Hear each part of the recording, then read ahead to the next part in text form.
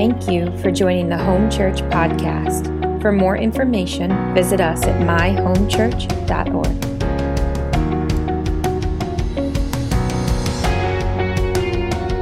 I felt my heart really stirred over something, and I just bear with me, just kind of different thoughts going on internally, but I feel really moved by this, by just what we're about to get into today. And if you've been with us really from the summertime, there's been a heavy emphasis, I believe it's God's emphasis on revival. And we've been really talking about getting vision for that and what that looks like. And I know a lot of times that could be a buzzword, but I really feel stirring, and so many do, that we're on the brink of something incredible in this nation. And a lot of it, I think, has to deal with just how bleak things look right now. But those are incredible moments in history for God to show up. And I want to share a scripture here that I feel gives some vision for what revival looks like. It's not what we're really talking about. I just want us to lead us today, and then there's something specific on my heart that I feel as a shepherd to put before us as we continue to press in for God to move mightily. So this is Isaiah chapter 60, verses 1 through 11. We talk about revival. We're talking about the presence of Jesus ultimately coming in a unique and powerful way, right? We're talking about the works and words of Jesus. They begin to manifest in a very pronounced manner. And Isaiah 60 is ultimately a prophecy of future glory. And I believe with all my heart that Jesus is the answer of this prophecy. He's the fulfillment of it. And he brought it in the first time he came, but there's a second time he's coming where we'll see it in its fullness. But in between the first and the second coming, I believe there's waves of Isaiah 60 that we're going to see.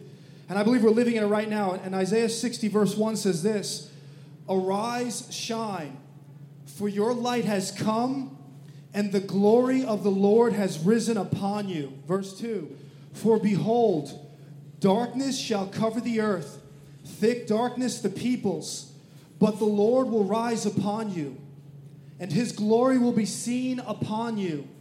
And finally, verse 3, "And nations shall come to you, your light, and kings to the brightness of your rising." So Isaiah 60 says that in the midst of great thick darkness upon the people, that in that moment a great light will begin to shine upon the people. The glory of the Lord will come upon the people. And there's just this interesting theme that you see throughout the Bible and you've seen throughout church history, that when it seems like it's the darkest, bleakest moment, when it seems like all hope is lost, it always provides a unique platform and opportunity for the glory of the Lord to shine brightly upon his people. It's the tension that we spoke about of crisis and glory that always go hand in hand. And there's something stirring in all of our hearts here, that as we look at the landscape of our nation, we need to hear what the Father's speaking, because I know what we're seeing in the natural, but I believe the church is being primed for another incredible awakening. Seriously, another incredible awakening where the glory of the Lord comes upon a people. And listen, this is really important. Look what it says in verse 3, "And the nations shall come to your light, and kings to the brightness of your rising." When we talk about revival, we're not talking about a first-time visitor trickling in here and there. We're not talking about an extra service on a Sunday. We're not talking about an extra hour to our services. We're talking about God's glory resting upon a people, that the nations literally begin to be drawn to it. That people begin to see what is happening and say, I want to understand, even if I don't understand, I want to encounter what God is doing in this house. And so we've talked a lot about that. Our hearts are primed to say, Lord, we want the glory of the Lord. We want your light to shine again, God, that the nations would begin to come, not for our sake, but for your sake, Lord. And so I share that because I believe every person that has been born again of the Spirit has a longing for this in their heart. Because the Spirit of God in you testifies that you were made for this. And our hearts will never be satisfied for the human systems that we create in church. Our hearts long to see his glory rest upon a people. Our hearts long to see the Spirit of God move so mightily that addictions get driven out, families get restored.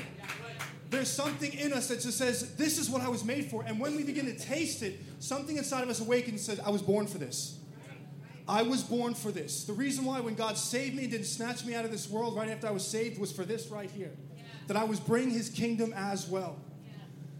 But what's been stirring on my heart, let me put it this way. There's a lot of different ways that you can I feel when I speak that there's different tones, if you will. Sometimes it feels like it's more teaching and equipping. Sometimes it can feel more like it's prophetic. It's telling us where we're going, like with the house of prayer. And then other times I feel a real pastoral burden.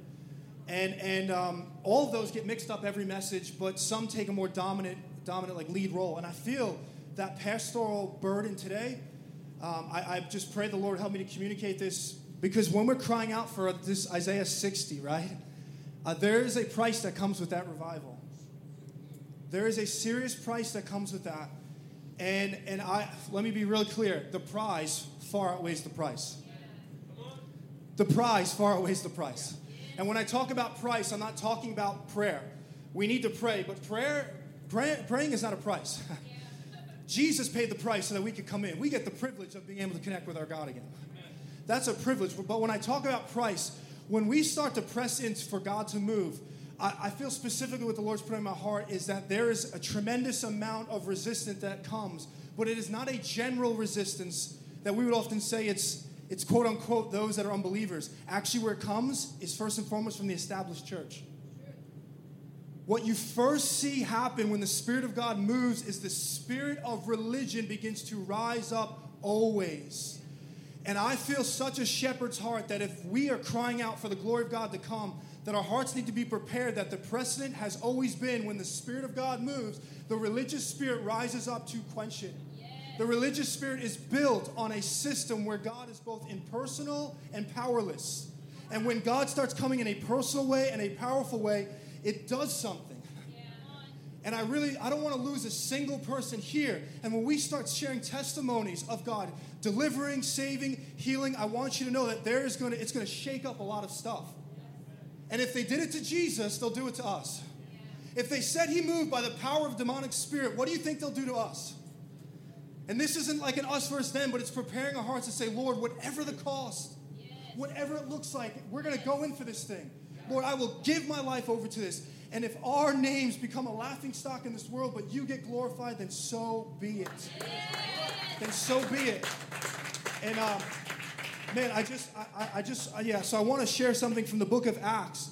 Really, you can call it whatever you want, paying the price for revival, but specifically about being faithful when this thing begins to rise up and just continue what the Lord has. So if you would, turn with me to Acts chapter 7. Some of you who are in the Acts study are like, no way. We just went through this line by line, right, Christy? We are not going through it like that again, so don't worry. But there is a few things I want to share. So if you could turn with me to Acts chapter 7. And again, just bear with me. I'm just going to share some things as it flows. But I really felt the Lord in this. I try my best just to be faithful to what God brings up. And all I know is I just hear the Lord saying, Andrew, if you commit to this, really, if you commit all the way with this, are you ready? Are you ready? Are you ready for what will happen, what will come against? Are you ready to give it all? And all I know is, Lord, I need your grace for that. And we need his grace. I feel the Lord is going to destroy the fear of man this morning. The fear of man. The fear of man. The fear of God replaces the fear of man. We begin to tremble at his words and not what man says. The fear of God has to hit us so that when man comes and mocks and makes fun, we stay steadfast to what the Lord has. So Acts chapter 7. Well, let me back up for a moment. If you've never read the book of Acts, here's where we're at in chapter 7.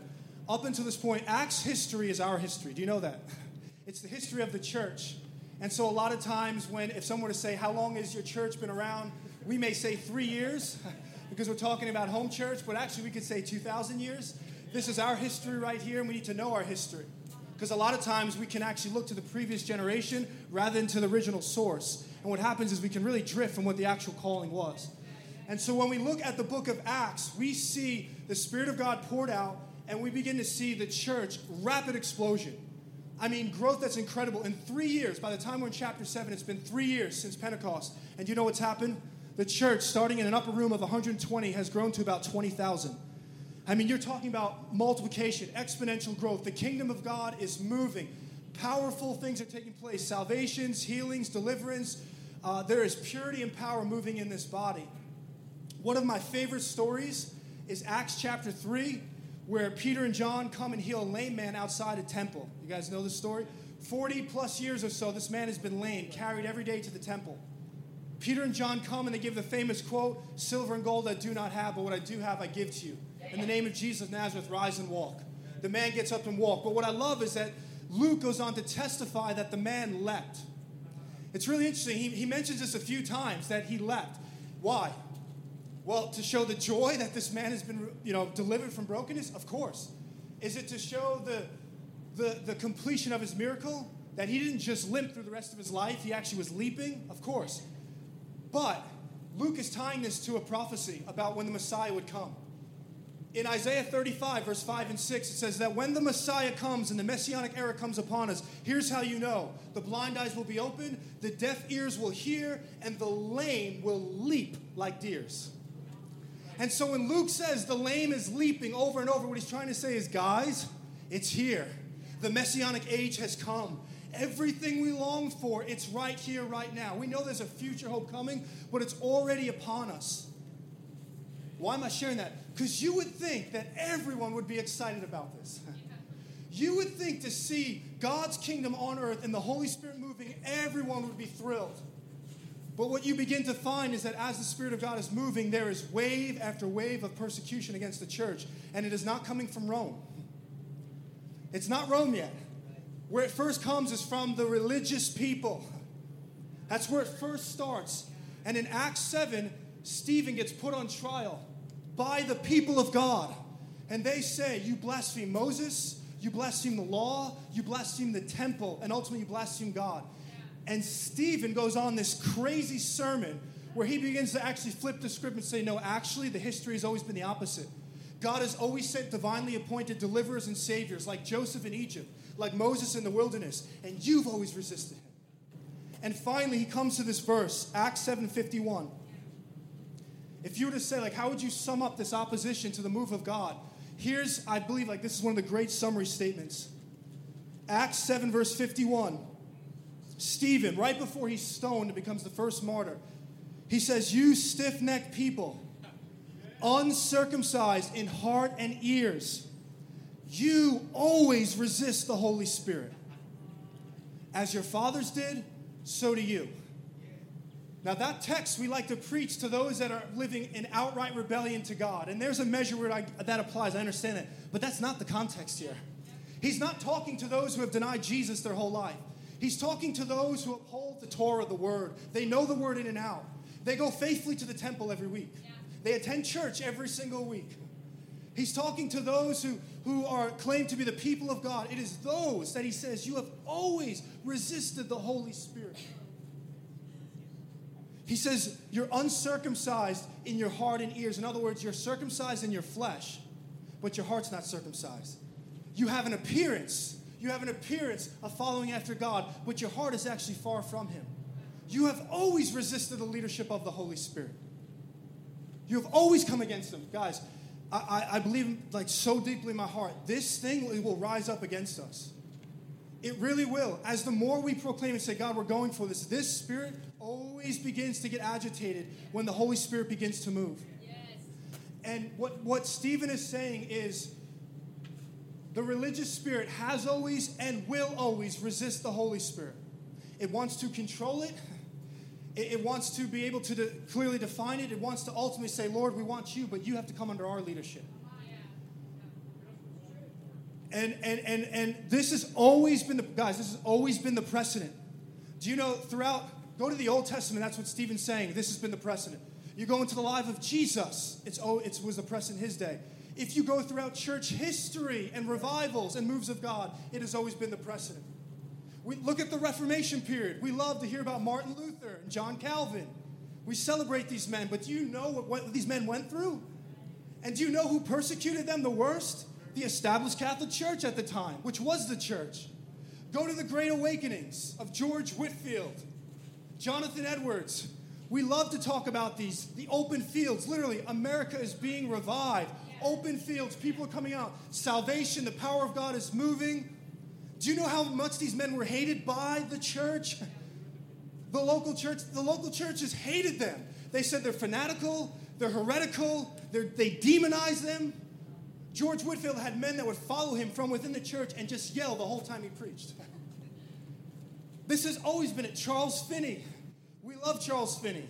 He's considered one of the greatest revivalists, right? Everyone loves to hear stories about him. Do you guys, but everyone, how many know Charles Finney? How many of you heard the word Charles Finney, right? Many hands go up. How many of you have heard the name John Nevin? Caesar. Great. Now it's over. No. Caesar would know. John Nevin. You know what's interesting, though, is in the day of Charles Finney, John Nevin was just as popular. What was John Nevin? He started a group that was one of the fiercest opponents against Charles Finney and what God was doing. But today, who talks about John Nevin? No one. Why? Because history does not treat the critics of revival well. But in the day, it seemed as if both were rising in the same popularity. But as history goes on, we actually find out that it was the ones that pressed into the move of God. Guys, if we go for this is the truth of God's word. If we go for this in our generation, we may never see what it would really look like until years from now, and they look back and say, wow, look what God did there. In our generation, your name will get dragged through the mud. You'll be deemed heretical. You'll be deemed this if you actually press in to have God's Spirit move. They did this. This is the precedent in the Old Testament. That's what Stephen's saying. Saul. Do you know that Saul, the king of Israel, when they were united, Saul spent his entire time as the king of Israel fighting the wrong enemy?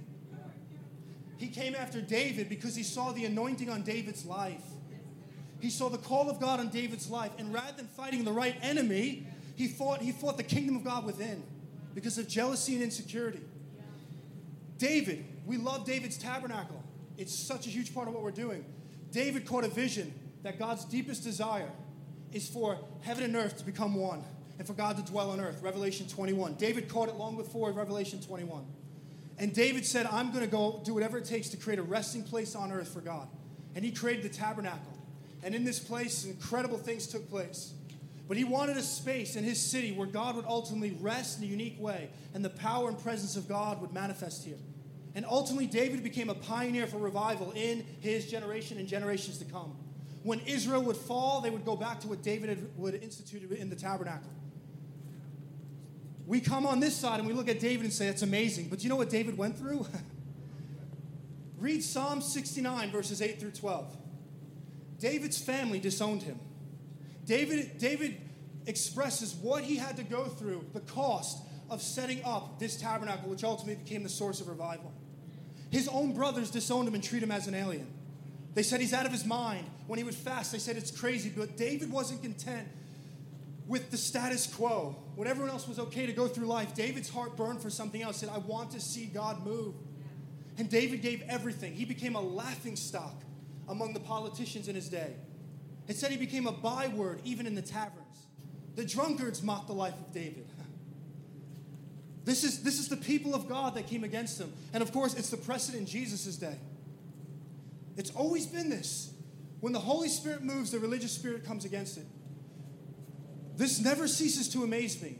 And I don't know if you've read it, but Jesus, the Son of Man in Luke chapter 11, when he healed a man who was mute and delivered him from demonic oppression, do you know what the religious leaders said to him? They said this man operates in a demonic spirit. Can you imagine that? The Son of Man setting the captives free, bringing his kingdom on earth, the very thing that all the prophets testified to. And when he did it, the so-called people of God said he does this by a demonic spirit. He does this by Beelzebul, which is not just any demon, it's the prince of demons. Meaning the Prince of Peace was accused of being the prince of demons. Like sometimes I read that and then my heart just gets wrecked by that again. And I say, wow, the cost of really following after Jesus, really going for it and what comes? The Canaanite gods, that was the name for the Canaanite god, Beelzebul. It wasn't, in Jesus' day, it wasn't just a name of false worship. It was actually a mockery term as well. They were mocking him. And Jesus would go on to say, he said, listen, he's so serious about this. He said, you can blaspheme the Son of Man and you'll be forgiven. But if you blaspheme the Holy Spirit, you cannot be forgiven. Now, that's a whole topic worth in itself. But what they were doing is that they were attributing the works of the Holy Spirit to the works of the devil. The very means, the power that brought about the first creation is now bringing about the new creation. It's the Spirit of God, again, hovering over this earth and bringing about new heavens, new earth, new life. And the very Spirit that brings people into the kingdom and is establishing the kingdom, they were coming against it. It's a really scary time when we have more faith for Satan to work in the supernatural than God himself. But we're in a time when God moves, everything's demonic now. Now, is there false stuff? Of course. And actually, I feel maybe we need to do another teaching on that soon of how we discern that. Of course, there's false. And he wants to do that so we throw the whole thing out. That's the work of the enemy, so that we just say, forget the whole thing. Yeah. We can't do that. We've got to pastor through that, and as a body work through that. Yes. But it's scary when now today, God moves, when there's stuff that's happening in the supernatural, and the first thought is, it must be Satan. For our God no longer speaks, he no longer moves, he no longer does any of that. Satan has power, but not God. Yeah. Could it be that God withholds like crazy moves of God pouring out of the Holy Spirit again in mercy because he knows if he poured it out, everyone would blaspheme the Spirit and say it's demonic? Could it be that God in his mercy says first the religious spirit has to be purged so that when the Spirit of God moves mightily again, you won't claim it to be something demonic? Actually, in his protection for us, he says, I'm going to withhold until this thing gets purged. If you would, turn with me to Acts chapter 2. This is the other verse I wanted to read.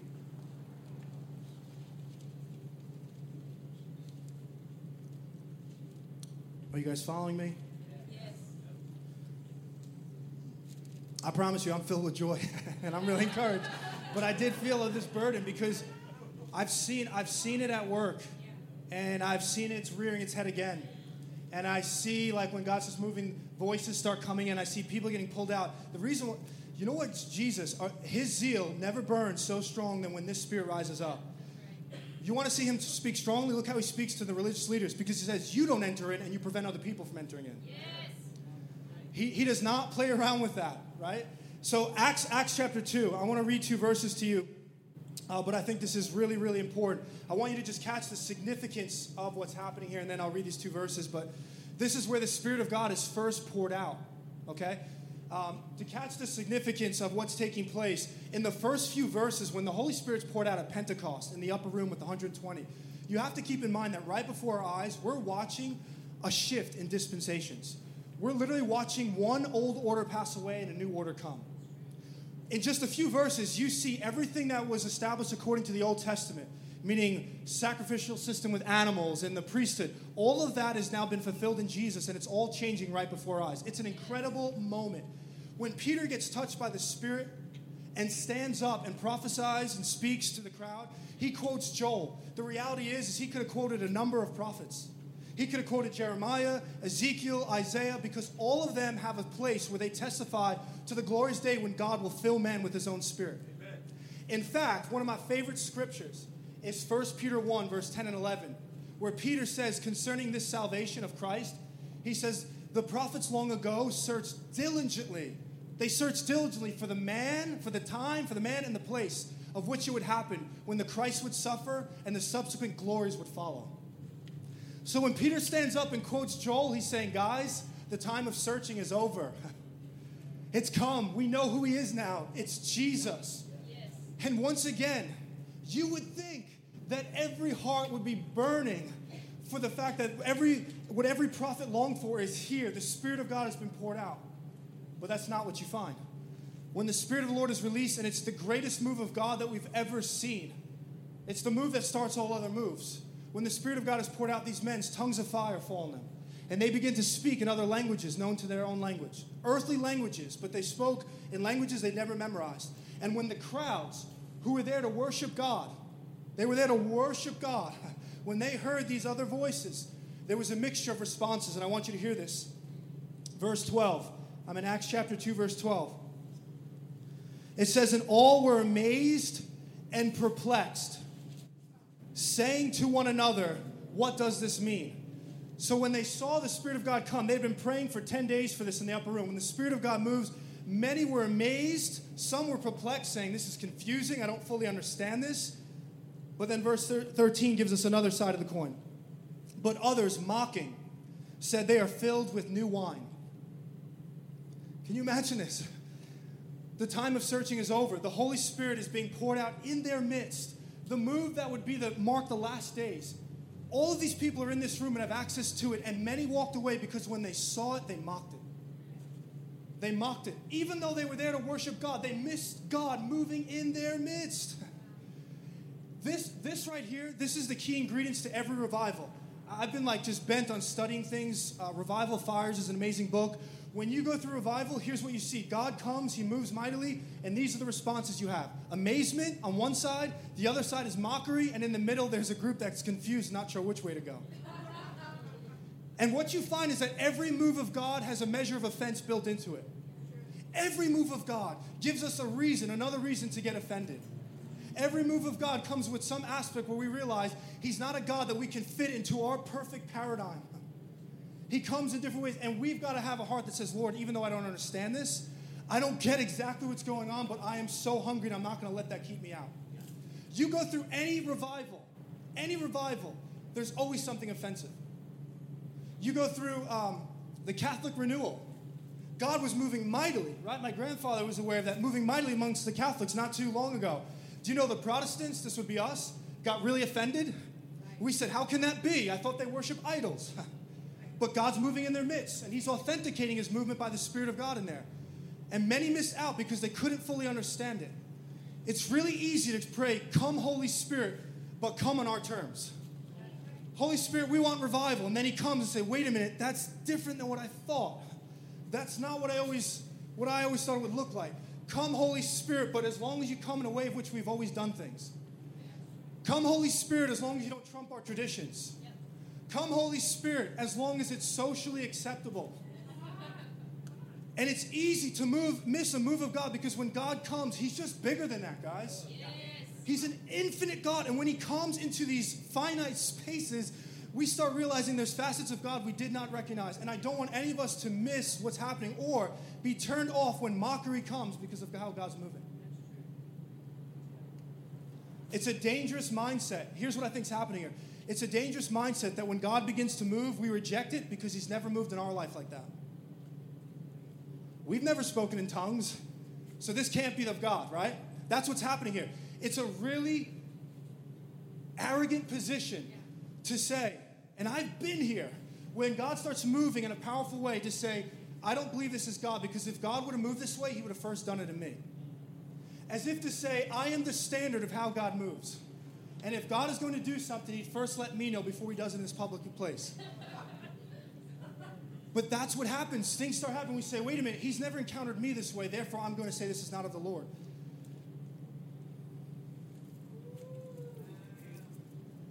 Does this mean we let anything go?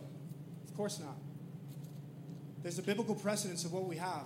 But I will say this, there are times when God moves, especially in these outpourings, where there's a lot of activity. I'm going to share a testimony before we end of a revival in China. A lot of stuff begins to take place, and we need to just say, Lord, my heart is hungry. We don't want to snuff that out with control. And we don't want to be turned off because others are mocking it. There's a man by the name of Blaise Pascal. He was a 17th century mathematician, many things that he was, but he was also a devout Catholic. And he was sharing a statement on God. And I think it applies especially to when you have these outpourings and revival. And he said this, when God moves, he says, there is enough light for those who desire to see, and there is enough obscurity for those who have a contrary disposition. Let me say that again. When God moves, he says, there is enough light for those who desire to see, and there is enough obscurity for those who have a contrary disposition. So when God moves and he starts breaking up some of the things we have, there's enough light there for us to say, to not get offended by what he's doing. But there's also enough obscurity that if we're not careful, we can dismiss and say, I'm done with this because I don't fully understand it. But let me show you this scripturally. Doesn't Philippians 4:7 that God gives us a peace that surpasses understanding? The word surpasses doesn't mean to pass by, like you drive and pass by in the lane.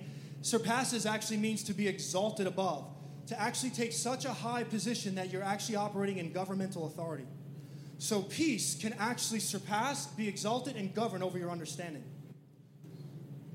How many want the peace that surpasses understanding? But then you know what that means? Sometimes we have to give up the right to understand. And sometimes I don't have the peace that surpasses understanding because I want to understand everything.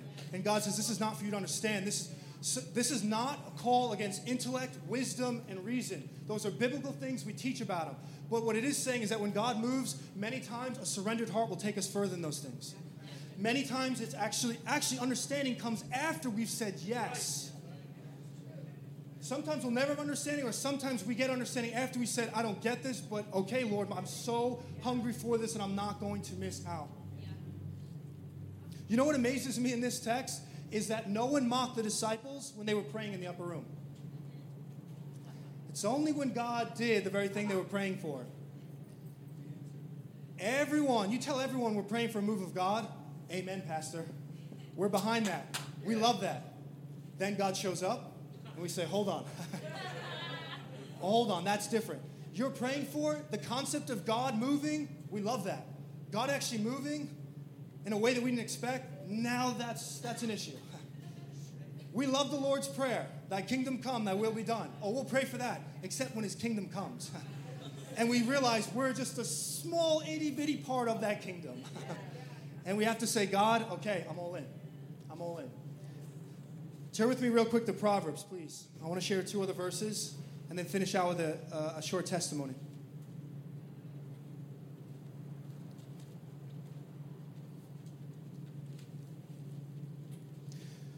There's 2 verses I want to share. These are, Proverbs is the wisdom writings.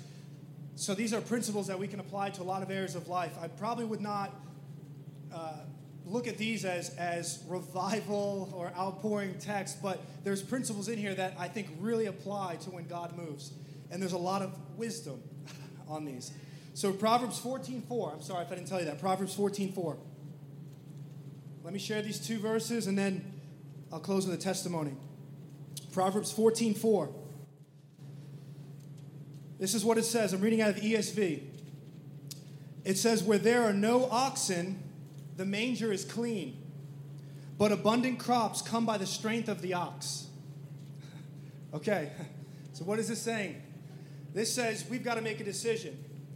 You can get rid of the oxen, and your barn will be nice and neat. It'll be nice and neat and tidy, orderly. You'll have it exactly the way you want it, everything in the proper place that you want. But here's the problem, is that oxen are necessary to have an abundance of crops. In other words, oxen are necessary to have a great harvest.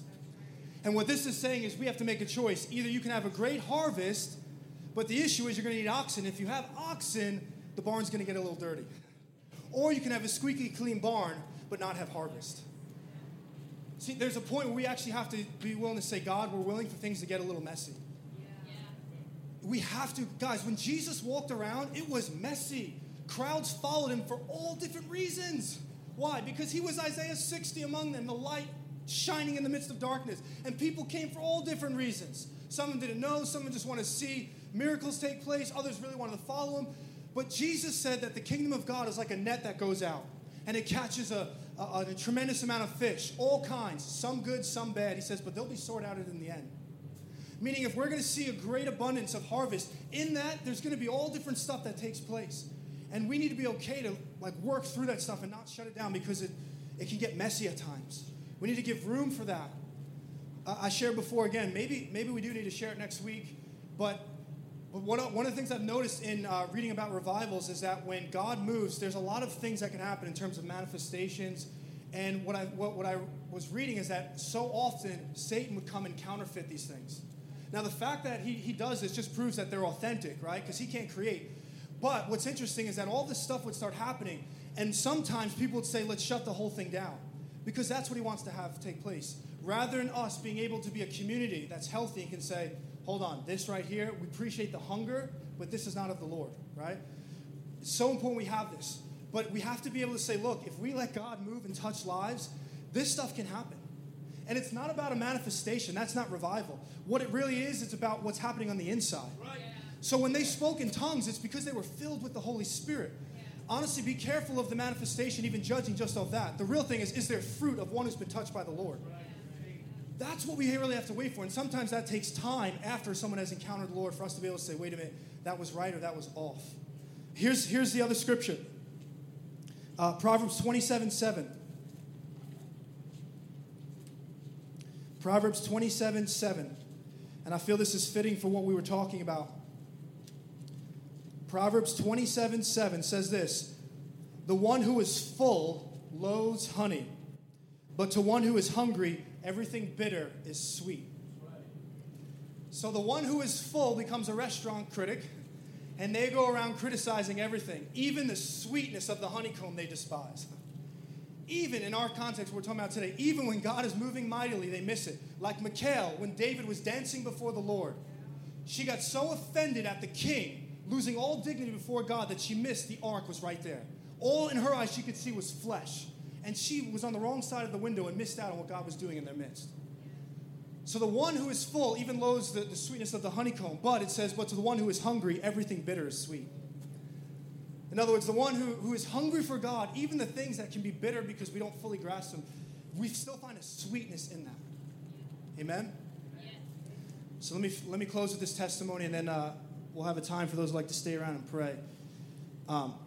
But there's a book called Revival Fires that's been really, really awesome. There's so many resources on this. But there was a revival in 1932. Has anyone ever heard of the Shantung Revival? Okay, it was in China. It's regarded as one of the greatest revivals in history. If you think about China, where it is today with the explosion of the underground church, there are many factors, but a big part is actually what happened in this revival. So it's regarded as one of the greatest revivals of all time. But most would say, at the very least, it's the greatest revival in the Baptist denominational history, which is really interesting because we honor all denominations, but as a whole, in general, you would say that the Baptists would probably be more reserved to certain expressions of the Holy Spirit. And what was really amazing is that he was moving mightily in unique ways in this community, these missionaries. So what happened was 1932, I was reading an excerpt from a man by the name of John Abernathy. Him and his wife, 30 years, served in China. And they got to witness this incredible revival. And they shared almost journal-like, if you will. There was diaries. And I was reading an excerpt from this guy, John, just talking about what had happened. And one of the things he was saying is, he was kind of explaining how it took place. And he mentioned that he was there for 10 years, him and his wife, and they saw very little fruit. So they saw things happening. They saw lives being touched and genuinely following Jesus, but there was just something still lacking. They saw transformation, but not the transformation they longed for. They saw some churches starting, but it was still scattered. They saw joy, but not the joy of the Lord, not the oil of gladness smearing people. They saw conviction, but not people really saying, God, I want to live a lifestyle of purity, right? And so they started to really get a holy discontentment, which I believe came from the Lord. And there were two scriptures that marked them. The Great Commission and Acts 1:8. And in the Great Commission, what hit them, these were a few Baptist missionary leaders in China, is that Jesus said to his disciples, all power in heaven and earth has been given to me. Go therefore. And they recognized that they had been going, but there was a power that was missing. They said, wait a minute. We're not seeing the power that we see in the scriptures.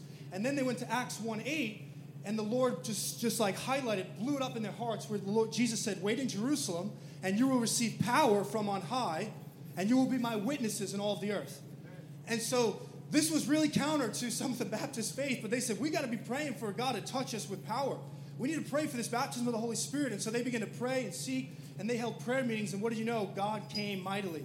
And these guys started getting filled with the Holy Spirit, and there was a lot that began to take place. So many details I'm missing, I'm keeping out.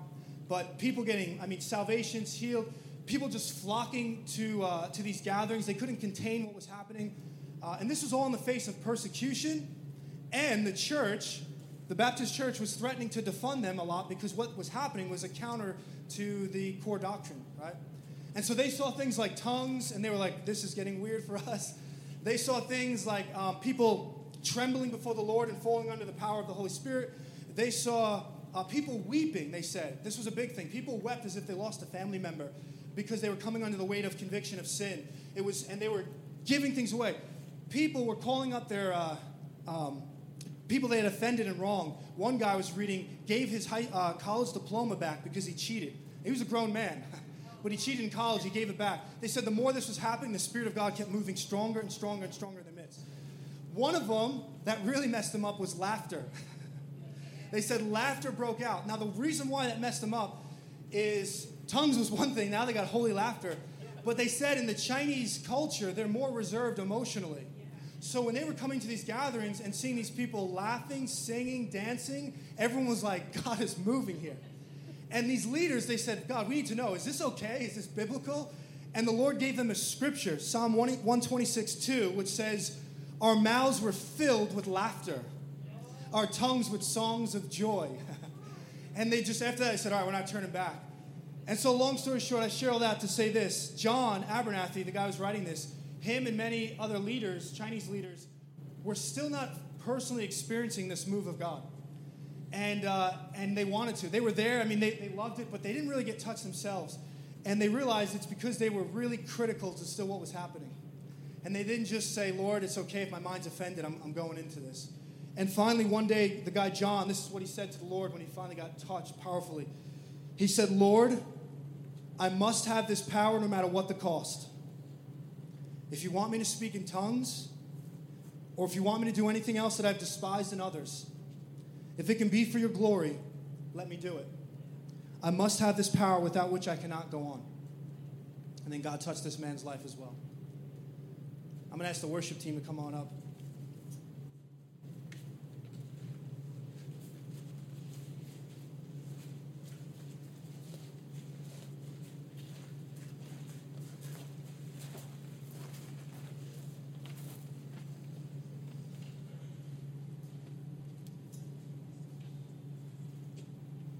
When we open up a time for prayer, it's okay if people need to leave, we understand. And kids, we'd actually ask if someone's able to grab the kids so they're not in there for a very long time with your children, especially if you have two parents, if one could grab them in just a moment. But what I feel led to do is I want to pray for the fear of man to be broken. I want to pray for the fear of man to be broken, that no matter what comes, mockery, no matter if they make websites about you, and say you're a heretic and all these things, we're going to press into what the Lord is doing here in this body, no matter the cost. And I want, there's many ways the fear of God is broken, but one of the consistent themes is we actually break the religious spirit, the fear of that, by being touched again by the Holy Spirit. Peter was afraid to stand up for Christ before even a slave girl, before Jesus' crucifixion. And yet, amazingly, after he was clothed and touched by the power of the Holy Spirit, Peter stood up before many critics who mocked him and was able to preach a gospel message to them. Peter, when told that he could be thrown into jail before Jesus' crucifixion, said, I'll never deny you, but wind up denying him.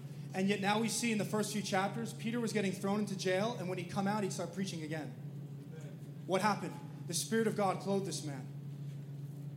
Gideon was a man full of fear. Gideon had issues with feeling inadequate, feeling like, who am I? I come from the weakest clan. How could God raise me up to be a deliverer? Gideon ultimately would have a victory of his army, which had 300 men versus 145,000. I think it's like 450 to 1 were the odds. This man in with boldness. What happened? All he did was lay fleeces before this and say, God, I know you kind of spoke and confirmed it, but do it again. And God would do it. He said, do it again. Well, it says in Judges 6:34, the Spirit of God came upon Gideon and clothed him. Something happened when the Spirit of the Lord came upon him. Do you know that King Saul, when he was anointed king, was found hiding among baggage? He didn't even come to the public ceremony. He was too afraid. He had terrible insecurity. But then it says in the next chapter that there was a war that broke out, and King Saul was found on the front lines full of faith in his heart. What happened there? Well, it says in the scriptures right in between that the Spirit of God rushed upon Saul. And there was a righteous zeal that came up in his heart. So I want to pray that the Spirit of the Lord would touch every life here mightily. I'm going to pray for that corporately. And then if you would like to pray, if we have a prayer team, I'm not sure who exactly was put on it, but if you want to come up here and pray, you're more than welcome. And we're going to press in and pray for, just change the break with the fear of man. Does that sound all right? All right, if you need to go, we bless you, okay?